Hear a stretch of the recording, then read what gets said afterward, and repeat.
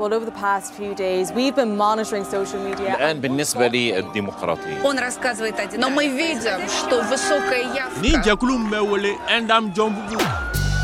Correspondance is the podcast of the newsmakers. And believe me, talking about the world in 2021, it's no easy task.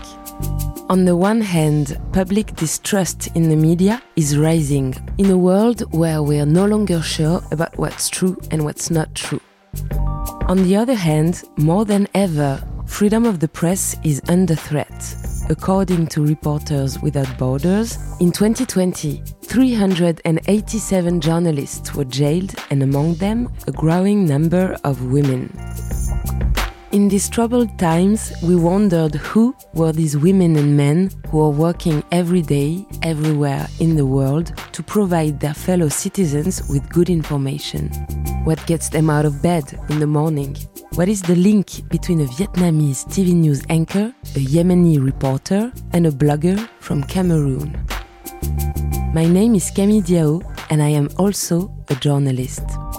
For the past few months, I got to talk with reporters, podcasters, news anchors, bloggers, and other actors of the media industry around the world. I listened to them at length. They told me about their backgrounds, their inspirations, their battles. I asked them a lot of questions. And one thing leading to another, between these men and women from all over the world, I started to see the connections.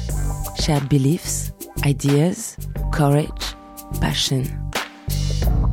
I spoke to 10 different people. They come from Lebanon, from Vietnam, Cameroon, Yemen, and the Ivory Coast, amongst other places. They're all both inspired and inspiring.